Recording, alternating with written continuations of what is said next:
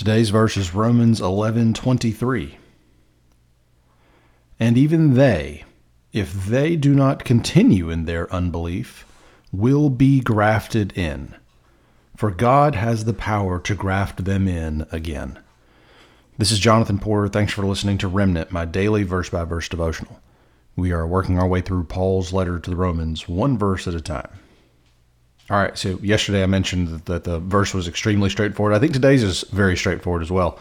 We don't need any, expert theological, doctoral interpretation here. This is pretty straightforward. We've been talking about tree grafting and how God grafted in the Gentiles, and how the Gentiles are going to be able to flourish because they're sort of connected with the kingdom of God.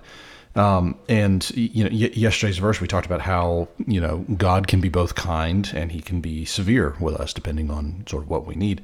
And today's verse is straightforward. It talks about how if the Gentiles can be grafted in, certainly God has the power to graft in the trees that have been broken off. So the people of Jewish ethnicity who have not accepted Jesus, those are in our illustration, or in Paul's illustration, those are the people who have had their branches broken off. But what Paul is saying here is that those people are certainly welcome. It doesn't just have to be wild olive shoots. It doesn't have to be the Gentiles who are grafted back in. The Jewish people are absolutely able to be grafted back in. That's something that God can do.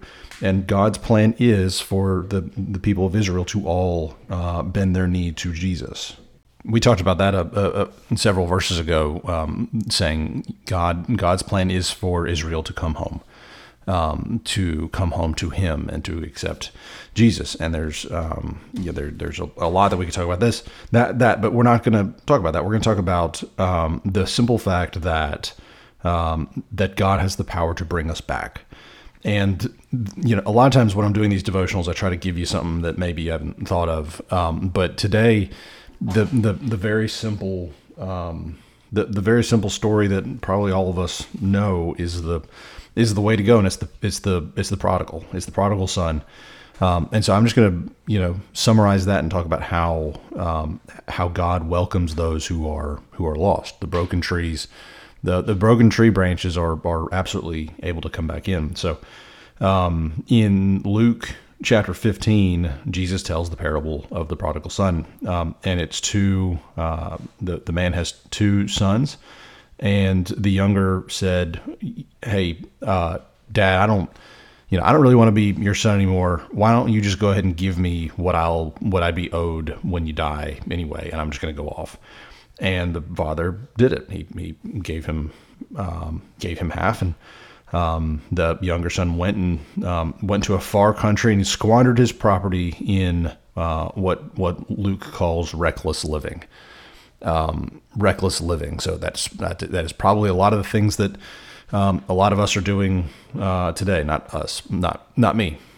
You people are no. I'm just kidding. I imagine the things that young fellas spend money on. Probably a lot of mind-altering stuff, and I'm not going to say the rest. But anyway, so he squandered it. He squandered an entire half of his dad's entire lifetime, what he spent a lifetime trying to build up.